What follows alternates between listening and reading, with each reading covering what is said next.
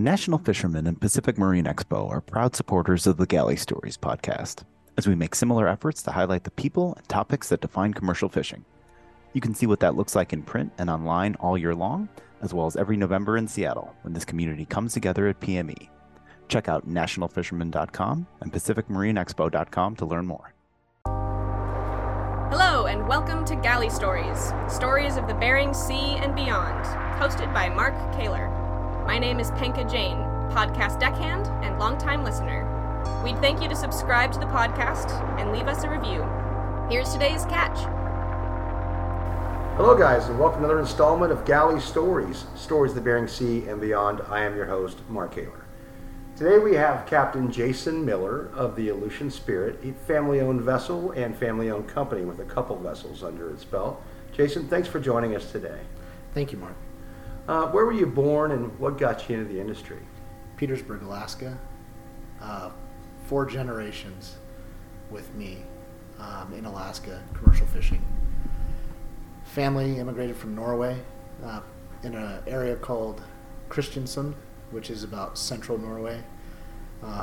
There's a community called Utnes, which is my Norwegian family name. So no matter what, I was born, bred to be a fisherman.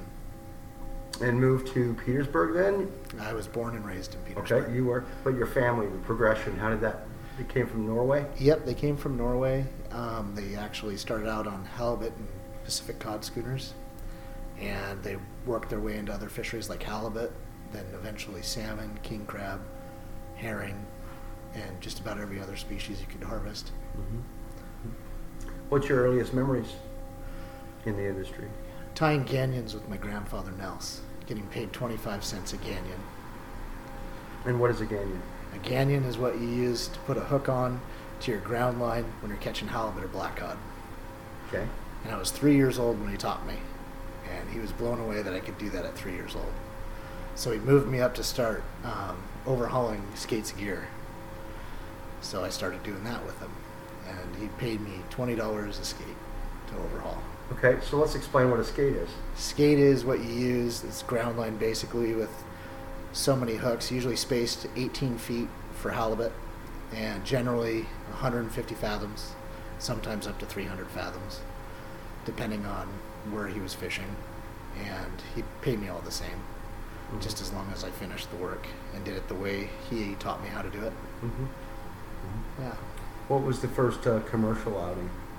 With my uncle Alan Otness, actually, and I had an amazing experience with him. He taught me how to mend salmon seine, and my Aunt Sherry worked on the boat with him, and my cousin Kari, and I learned a lot. When I was about 8 years old was really my first understanding of how salmon seine fishing worked in the summertime with my uncle. Well, explain that to me, Jason. Yeah, salmon seining usually happens in southeast Alaska, starting in June, ending in September, and you'd fish all over southeast. It's a huge area. So we could be up by Angoon, could be up by Hoonah, could be down by Ketchikan, could be even close to Metlakatla, and everywhere in between, wherever there's coastline that you can harvest salmon from. And salmon seining, usually there's about 4 to 5 people, depending on the size of the crew.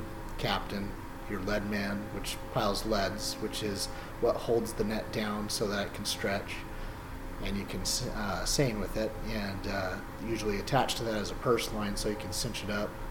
And by cinching it up, when you close up, you're usually pursing it up. I think of like a Crown Royal bag, upside down, and you cinch it. And what's inside of there is usually what you're going for.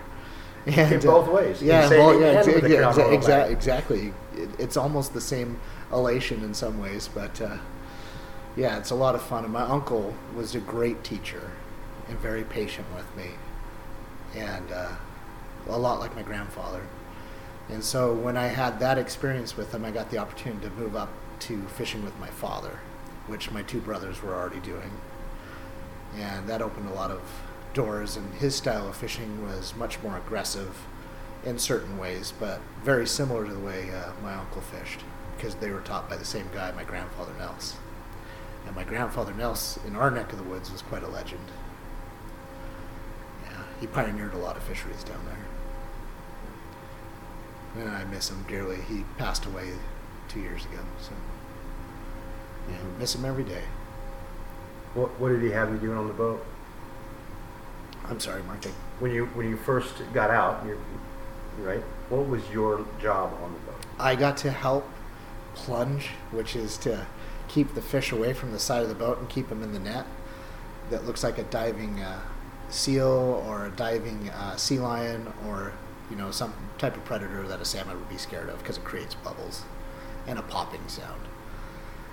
And then I'd pile the purse line by the deck winch, or I'd run the power block. I understood how everything worked together on deck. Mm-hmm. And then when I was done doing that, being 8 or 9 years old, my uncle would have me come up and watch what he was looking for. Like, he was looking for jumps on the beach, or what stage of tide that the fish started moving on, and explain to me why he was looking for that. Mm-hmm. So he taught me not just the aspect of what each job was by letting me run the power block and seeing how everything intertwined, but he also brought me upstairs to understand why you need to know those things. Mm-hmm. And this is what you eventually work towards. And you said you went with your dad, and it was a little more aggressive fishery. What fishing?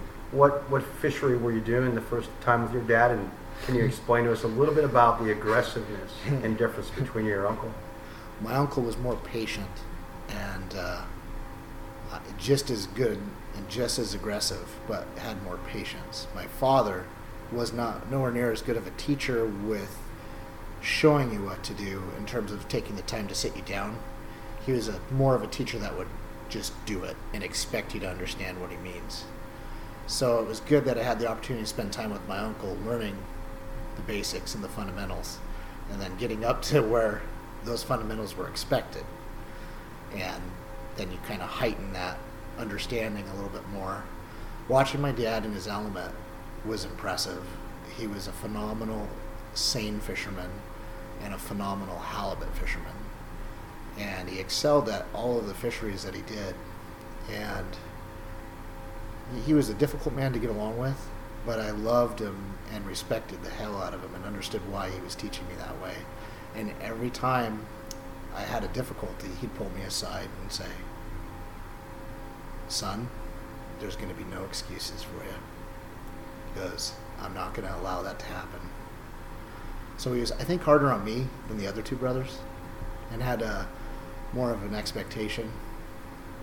And my uncle always thought I was going to be the CEO of some great company, because he knew I had a brain and knew what I wanted to aspire to eventually. But he understood that I loved fishing.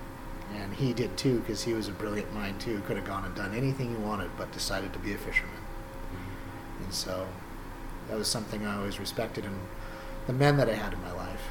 And my grandfather and my uncle and my father were huge impacts that way. And they're completely different people. My grandfather was the most positive human being I've ever been around. My uncle was more of a realist, and my dad would just bullnose his way through everything and go for it. He wasn't afraid of anything. And all three brands there. Yeah, and so I learned a lot from each one of them. And I'm grateful that I had that opportunity. And reflecting on my life now, being 45, being a father of 4 daughters and being married for 20 plus years, and then seeing my grandfather pass away and my dad struggling with his disease and my uncle getting older. Life is short, and gotta love those who spend time with you and took the time to teach you. Mm-hmm. And those guys were all animals in their own right. Amazing fishermen, talented, brilliant fishermen. So I remember having this conversation with my grandpa. He said, "You're a piker unless you're in pollock." And he goes, "If you haven't gone to the Bering Sea," which he never did, he goes, "then you can't really call yourself a true fisherman." So he goes, "You ever get the opportunity, Jason, you go for it." And I remember him sitting me down telling me that. And I was the one grandson he had that went for it. And I was probably going to be the least likely, like thinking about all the other relatives I have in this industry. But it's pretty cool. Yeah. I miss him Miss him dearly. You're on the Bering Sea now, Jason. Yeah, and I enjoy the heck out of it. I have an amazing, amazing partner in that experience, Rick Faced. And he's just, he's kind of a combination of all the men that I grew up with in the fishing. He's got a brilliant mind. He's aggressive as hell like my dad, and positive like my grandfather. So he's that old school. That's just kind of a combination. So he and I get along great. And he's taught me a lot about what to be aware of out here and what to look for. And his style of fishing is a lot like my family's. And he had the opportunity to fish with my family when my brother Aaron had hair. That's our inside joke, which was 20 plus years ago. So he remembers that. And then we rekindled our friendship and been going at it ever since up here, fishing for trident, loving every moment of it. What all species have you been involved in fishing for? My own salmon seine operation in the past, Pacific cod, sablefish, halibut, squid in California, sardines in Oregon, I think, Dungeness crab in Southeast. I've fished almost every fishery you can fish though, but my own, that's what I've done on my own. Mm-hmm. What's your favorite? Honestly, Pacific pot, single pot fishing, Pacific cod. And people think I'm crazy. You know, everyone says it's the hardest. I enjoy it. It's, for me, it's when you're out there by yourself and you're looking at the bottom of the ocean floor, thinking about what you're going to do, looking at the elements, looking at the tide, thinking about where you're going to put the pot and how you're going to follow it up, if there's going to be any fish there. But what I've been taught and understand, there will be. So, for me, the challenge is just the extremes, and those things have never really bothered me because I grew up dealing with a lot of struggles, a lot of things you have to endure and overcome. And so, I figure if it's probably the hardest, probably enjoy it the most. Yeah.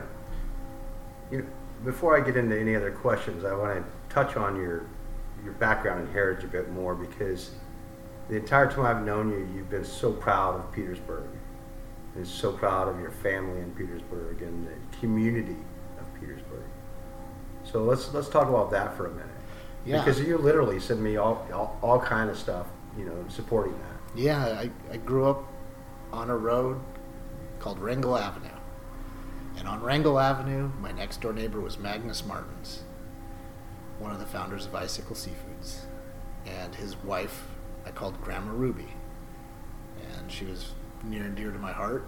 And then down the road, you had John Winters, who was founder of factory longliners, the Prowler, Bering Prowler, Ocean Prowler, Gulf Prowler, Arctic Prowler, just about every Prowler boat, and then the Teresa Marie. And he was kind of not necessarily a black sheep, but he was kind of a rabble rouser, someone you wanted to be like, someone you looked up to, respected, admired, smart, aggressive, hardworking, went for it. A lot like most Petersburg fishermen.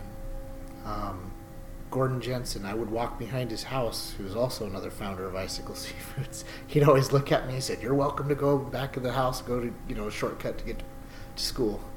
And he was a giant of a man. And down the road from him was Ed Fugelvog, and then Ed Duncan, and then my grandfather Nels, and then Yancey Nielsen's family, and then John Olson's family, and then the Candles. We all grew up on the same road. All these amazing fishing families. It was just awesome. And these are men that you looked up to and respected and admired and wanted to be like. And it was just an awesome feeling knowing that you have guys like that have pushed the envelope in the fishing industry right next to you, cheering you on, giving you their advice, their insight, saying, this is what I would do if I were your age. I remember the first time I loaded my dad's boat up with salmon. I was fishing for Norquest at the time when they existed, and John Winters tied the boat up, smiled at me, He goes, I heard you did good, kid. I go, yes, sir, I did. He goes, you ever get a wild hair? You got a spot up in the Bering Sea with me. I never forgot that. And every year we would have a great conversation at the end of the year, talking about what we were going to do, like what I should do. And just spending that time with me. And I was grateful for that. And then leading me down this path of Petersburg, a group of us fishermen started our own little seafood processing company called the Ocean Fresh, which mostly consisted of people I respected, admired, and family. And it taught me a lot about the business. And I had the opportunity to walk twice down the road on Commodore Way and meet with Mr. Bundred, and ran into him twice. And I looked up to him and I said, I remember this too.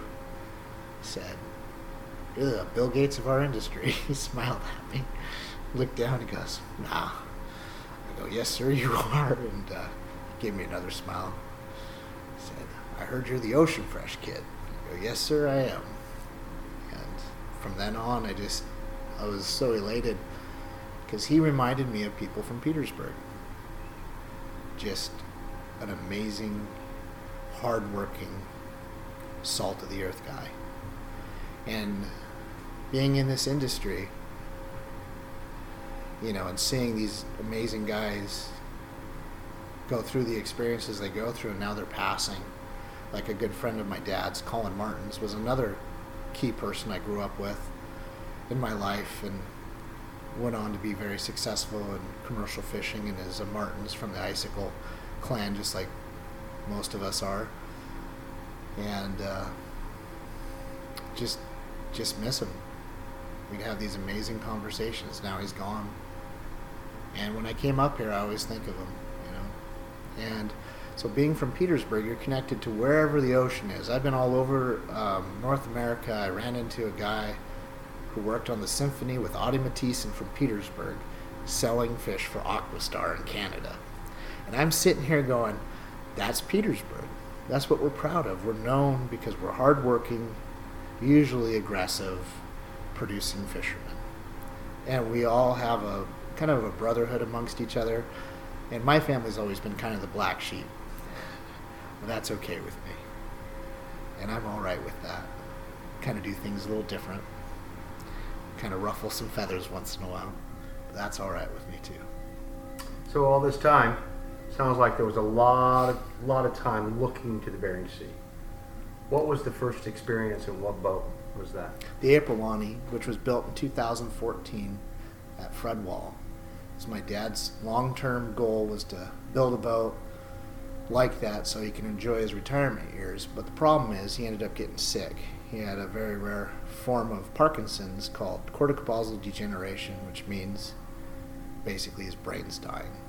And he's a tough salt, so that's why he's held on so long. He's outlived every prediction that the doctors have given him. And he can't communicate. He's got dementia. But before he started losing it like that, he was telling me, gotta make a transition. And he goes, it's not gonna be me who does it. So the first thing I did was I reached out to my friend Brian LaPerry, who was my dad's right-hand man for many years. He said, Jason, if you're gonna go to the Bering Sea, you talk to Rick Feist. He goes, otherwise you don't even think about it. So I did exactly what he told me. And when I talked to Rick, he told me what his expectations were, and if I couldn't meet them, then there's no option of him ever participating with us. I listened to him, did everything he said, came back to him. He was blown away that I actually listened to him. Show him that I was a man of my word. And from that point on, I had his respect. And I think for the years that we've been together, it's worked out well for both of us in a lot of ways. We're both human, though. We make mistakes, do things that we probably shouldn't, but in the end, we work really well together, complement each other extremely well when we work together. So it's like working with this men I grew up with, men I respected, understood. Didn't have to say much, really. I was taught, if you're going to do something, you do it right. Otherwise, don't do it. And I I showed Rick that's what I was going to do.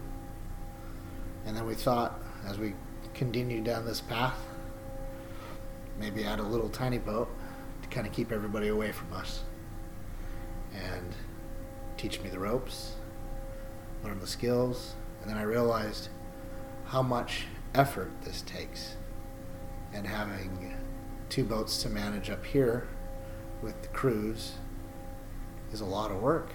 And then establishing new relationships and new fisheries is a lot of work. And being up here the whole time with the way things are going in fishing isn't always the best place for me. So negotiating things with other industry partners that we work with to help continue down our path of growth with our little business, something I've been trying to focus on more and more, and doing it well, and doing it to the best of my ability, and looking out for everybody that's involved. And I'm grateful to Trident and the Bundrant family for opening their doors to us and being so kind to us and understanding of what it's like to have a small family-owned business in the seafood industry. I just remember the second time we met Mr. Bundrant, I was with Dave Abbasian and Joe Bundrant, and Chuck came in, and we were sitting in his office having lunch. One of the greatest experiences of my life, because it was like talking to my grandfather. You could see in his eyes exactly what drove him, the love of fish. And my grandfather shared that with him, just like I share it with all of them. And having the opportunity to explain what we're doing and how we're doing it, and he understood everything I said. And it was like he was right there with me doing it. So during these interesting times in the seafood business, I'm just grateful that we're blessed with people and a company that understands what it's like. And especially, like yourself, Mark, having the conversations that we've had in the past about things that we're both passionate about in the seafood world. Yeah, that's what it's going to take, for sure. Well, yeah, as an industry, obviously, we're struggling. But we've struggled before. Yeah. Maybe not us, but our fathers or grandfathers. Yep. Our fleets. Yep.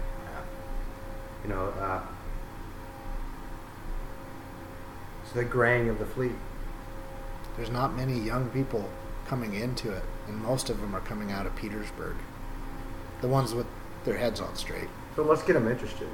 Let's give them the story of your favorite time at sea. Favorite time at sea? Oh, I have to. Yeah, I'm going to share this. It has to be herring fishing for the first time with my dad and my brother, Paul Manish and Brian LePerry.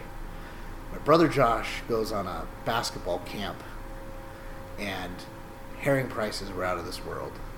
And there wasn't much herring around, and this is over in Sitka, and it's where all the aggressive, gung-ho seiners go. It's basically like NASCAR. Everyone's gearing up, getting ready to roll. Doesn't matter for that one shot of fish. And I remember the first set I was ever on with my dad, and this was a big set at the time. It was 235 tons. My brother Aaron's up on the bow, hyperventilating because it's so much fish after it closed up and started pursing up. And then Brian, who's just an awesome fisherman and an extension of my dad's aggressiveness in a lot of ways. And they met in a really cool way, and I knew they had that respect for each other, their passion for fishing. They were a great team. They killed a lot of fish. And I got to be there, right up front, watching it all happen. And my dad said, "You're always going to be with me when we're herring fishing. You're a good luck charm. You're never going anywhere." Because that was the first set I was ever on. And I remember the paycheck I got from it. And I got paid half share because I was a webman. And it's a lot of work for me especially, but as a kid, Josh was so mad because he missed out on it. And my brother Aaron was so excited. My dad was so excited. Brian was so excited. And just seeing how everything came together, even though when it shouldn't have, and all these people are trying to take you out, trying to cork you, trying to run you out of the way so they can get to school. And just watching my dad, cool as a cucumber, cut everybody off like it was nothing. And he was an amazing operator, man. I mean, it was fun to watch him. And I would not want to be on the other side of him. And yeah, that was the thing that I learned a lot from that experience. Took teamwork, took everyone looking towards the same goal, and every once in a while it works out. And when it works out, you hope it's when the price is good and when you get a lot of it. And then I've also seen the other side of it too, where we caught a lot of fish and we were told we were going to get paid a price that we didn't, and how my dad responded to that. My dad fished his entire salmon career for Icicle Seafoods. He was one of the large shareholders of the company when they started. He was their youngest guy. Tommy Thompson loved him because he produced. Gave him his first boat loan. Bought one of the Icicle's first seine boats, the Johnny L. And had a reputation. They called him the Blue Bastard, which I'm sure he earned for a reason. And didn't come from a fishing family, which was even better. But married a girl who came from a fishing family. And had a lot to prove.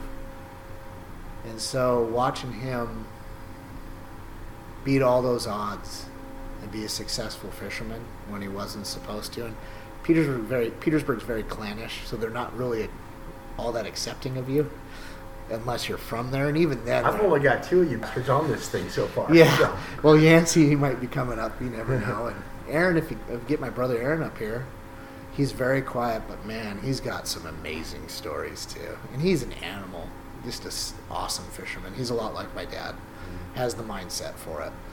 And I think he's the most talented, naturally gifted fisherman out of our whole family, honestly. Because he'll be late, show up when everybody's already in a set, and catch more than everybody. Just by whatever he does. And he's aggressive like my dad, but very quiet like my dad too.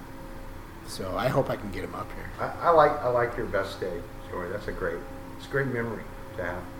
I want to share that with my kids someday when they get old enough to actually ask Dad if they're really interested in fishing. Share it with them. Because it was with my brother, my oldest brother, and my dad. You know what's funny on the other side, though, was my grandfather, was my uncle, and they're all trying to cut each other off. It's just like, it's pretty funny. What about your worst day? I got to think of that one. I don't know if I've really had a bad day of fishing. Every day, you always have challenges, but I can't really say it was a bad day. I have to think, here's what I do know. This was hard for me.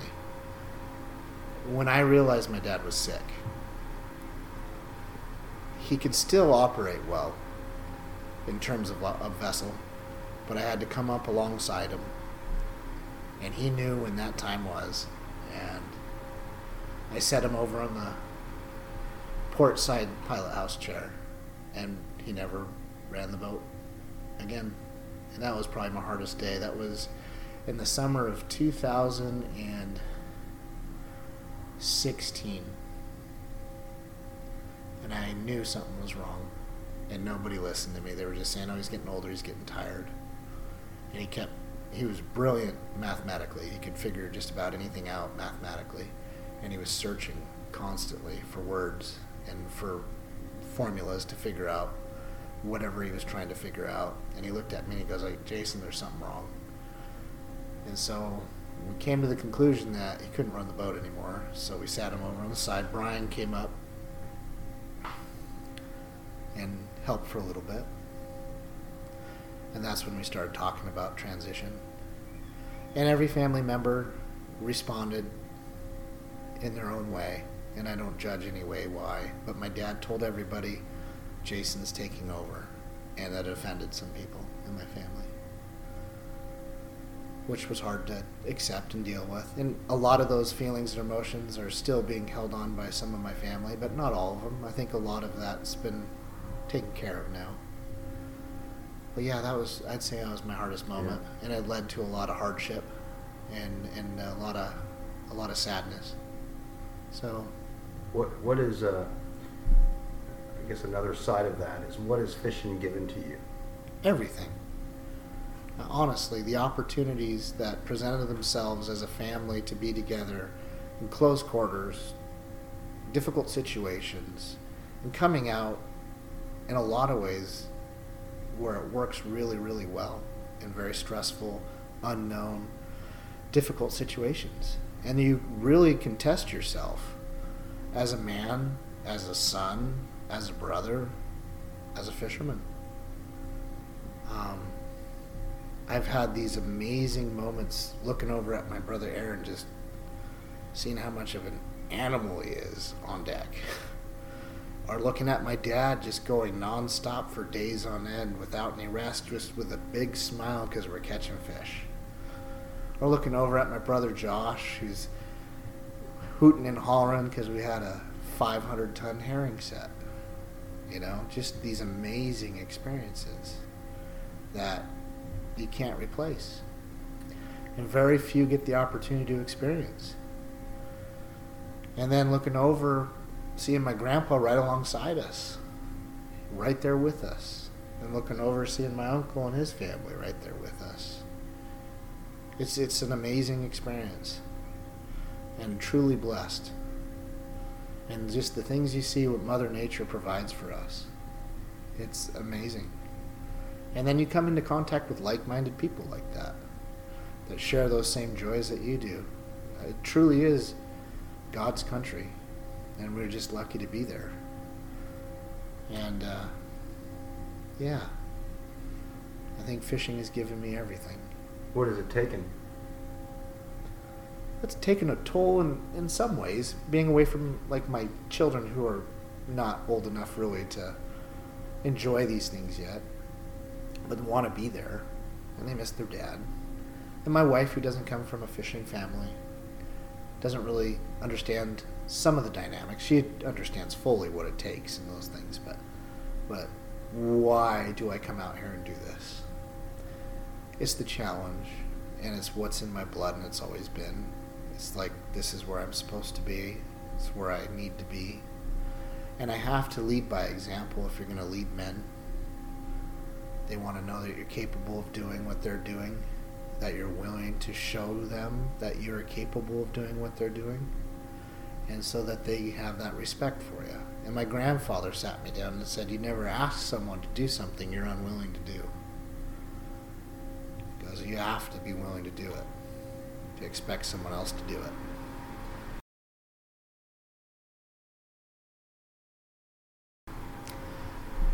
Yeah, so speaking of challenges, I was one of 4 people born with a rare condition called radial ulnar dysostosis, which means basically musculoskeletal abnormalities. I have 7 fingers. I have 3 on my left hand, 4 on my right, short arms, can't extend my arms fully. And I remember the story my mom shared with me, that I was so stubborn that I would learn how to walk. And she never wanted to help me with anything. And she said it was the hardest thing that she could ever do. And she goes, you're going to learn how to walk. So you completely bypassed the crawling stage, used your forehead, and I'd have this huge red knot on my head, and that's why I'm so stubborn. And I just went to straight up walking. And my dad and mom, when I was born, they didn't know what was wrong. They thought there was internal issues. And so I had multiple surgeries. This was back in the 70s when they couldn't do what they do now. Underwent about 25 total surgeries on my hands and arms. And I just remember when I was a little kid, like I have memories when I was 3 about the smell of burnt skin and how painful and burning my arms were. And how I had to learn how to deal with it, and the pain, and the amount of pain. And I'm in pain every day, and I think that's why I want to be challenged. I don't mind feeling, the extremes. I want to test it. I want to feel it. And I remember growing up, my brothers they were so good to me. They're like, there's going to be no excuse for you. My dad was so strong with me. My grandfather, he was so proud of me. My uncle. They're just like, how in the hell are you capable of doing these things with what you got? And most people want to put limitations on you by the way you look, or if you have physical issues that you struggle with. I never felt disabled in my entire life. I ended up marrying a beautiful woman who fell in love with my spirit, not me. And she saw that. So I've tried to prove to everyone, including myself, that I am capable and worthy of this heritage that I so love and admire, that I always wanted to be a part of. But kind of felt like maybe I wasn't really meant for it because of the physical toll it takes, but wanted to prove to everybody I was capable of doing it, so they knew and understand that they shouldn't put limitations on themselves. So it made me strong mentally. It made me endure everything that I have to endure and show people that if you have a challenge, it's okay and you can excel, especially if it's something you love. And it's something that's been in my family for generations. And what I loved about Petersburg and the people there is they never put a limitation on me. I have the best friends you could ever imagine. The only thing I remember slowing me down was I had to tie my shoes. And my friends were like, we'll tie your shoes for you so we can get out and play more, like football and basketball. I was pretty good at sports, wrestling, swimming. And I took third in state in swimming in the butterfly with just my kick, no hands and arms, man. And all my siblings were state champions in everything they did. So I wanted to do that too. And then they went off and they were successful in their own right in academics and in business. And I wanted to follow. I had amazing examples. And I'm so grateful that I had them. But they helped make me who I am. And I can't forget my grandma Dot and how special she was to me. And how she dealt with my grandpa, dealt with my dad and my mom, dealt with all her grandkids, dealt with all of her kids. She was salt of the earth. And you know what she told me? The only person who can stop you is yourself. You can do anything in this life that you put your mind to. And she goes, you're smart, you're hardworking, and those are the two things you need in life, Jason. And so I'll never forget that. So yeah, I've had some challenges, more than most. I think I've had 30 plus surgeries in my lifetime. Recovery sucks. And yeah, I'm in pain all the time, but I don't let it stop me. No, you're always working. Always doing something, trying to find better ways to do things, make it easier, simple, or less stressful for people. And I have good people that surround me, so I'm very thankful for that. Good friends, good family, and good people that help me try and achieve the goals that I set for myself and my friends that are helping me get there. So, and I'm a very loyal person.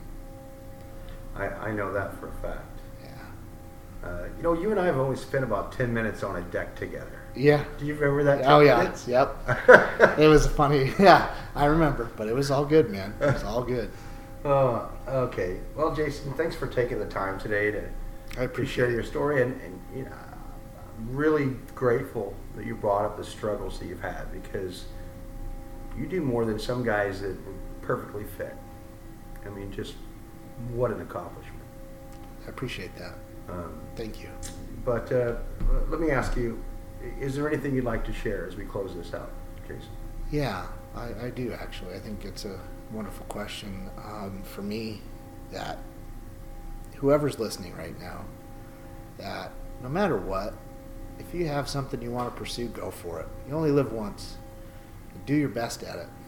And you'll never regret it, because at least you tried. And if it works out for you, it's awesome. If it doesn't, learn from it, move on, and keep moving forward. That's all you can do. If you have good people around you, you have a good mindset, you'll get there. And you'll accomplish the goals that you set for yourself. And if you get anything out of this from what I had to say is, I just hope that you have a positive mindset, and if you face a challenge, you face it head on, and you move right through it. And I hope you get that from kind of the way I've lived my life. And I try to set myself every day in that mindset. So that's what I'd like to leave as my message at the end here. Thank you for your time, Mark. I appreciate the opportunity to share my story. Thanks. We've been trying this for a couple of years, Yeah. so I'm glad it worked out. Yeah, thank you. As he goes back out to fish Pacific cod Yes, sir. on the Bering Sea. Yes, sir. Thank you, Jason. Thank you. Thanks for listening to Galley Stories. We hope you like what the net brought in. Please leave us a review on iTunes. Whether you like it or not, we're not fishing for compliments. Look us up on Facebook and Twitter too, and reach out to us at galleystories@gmail.com.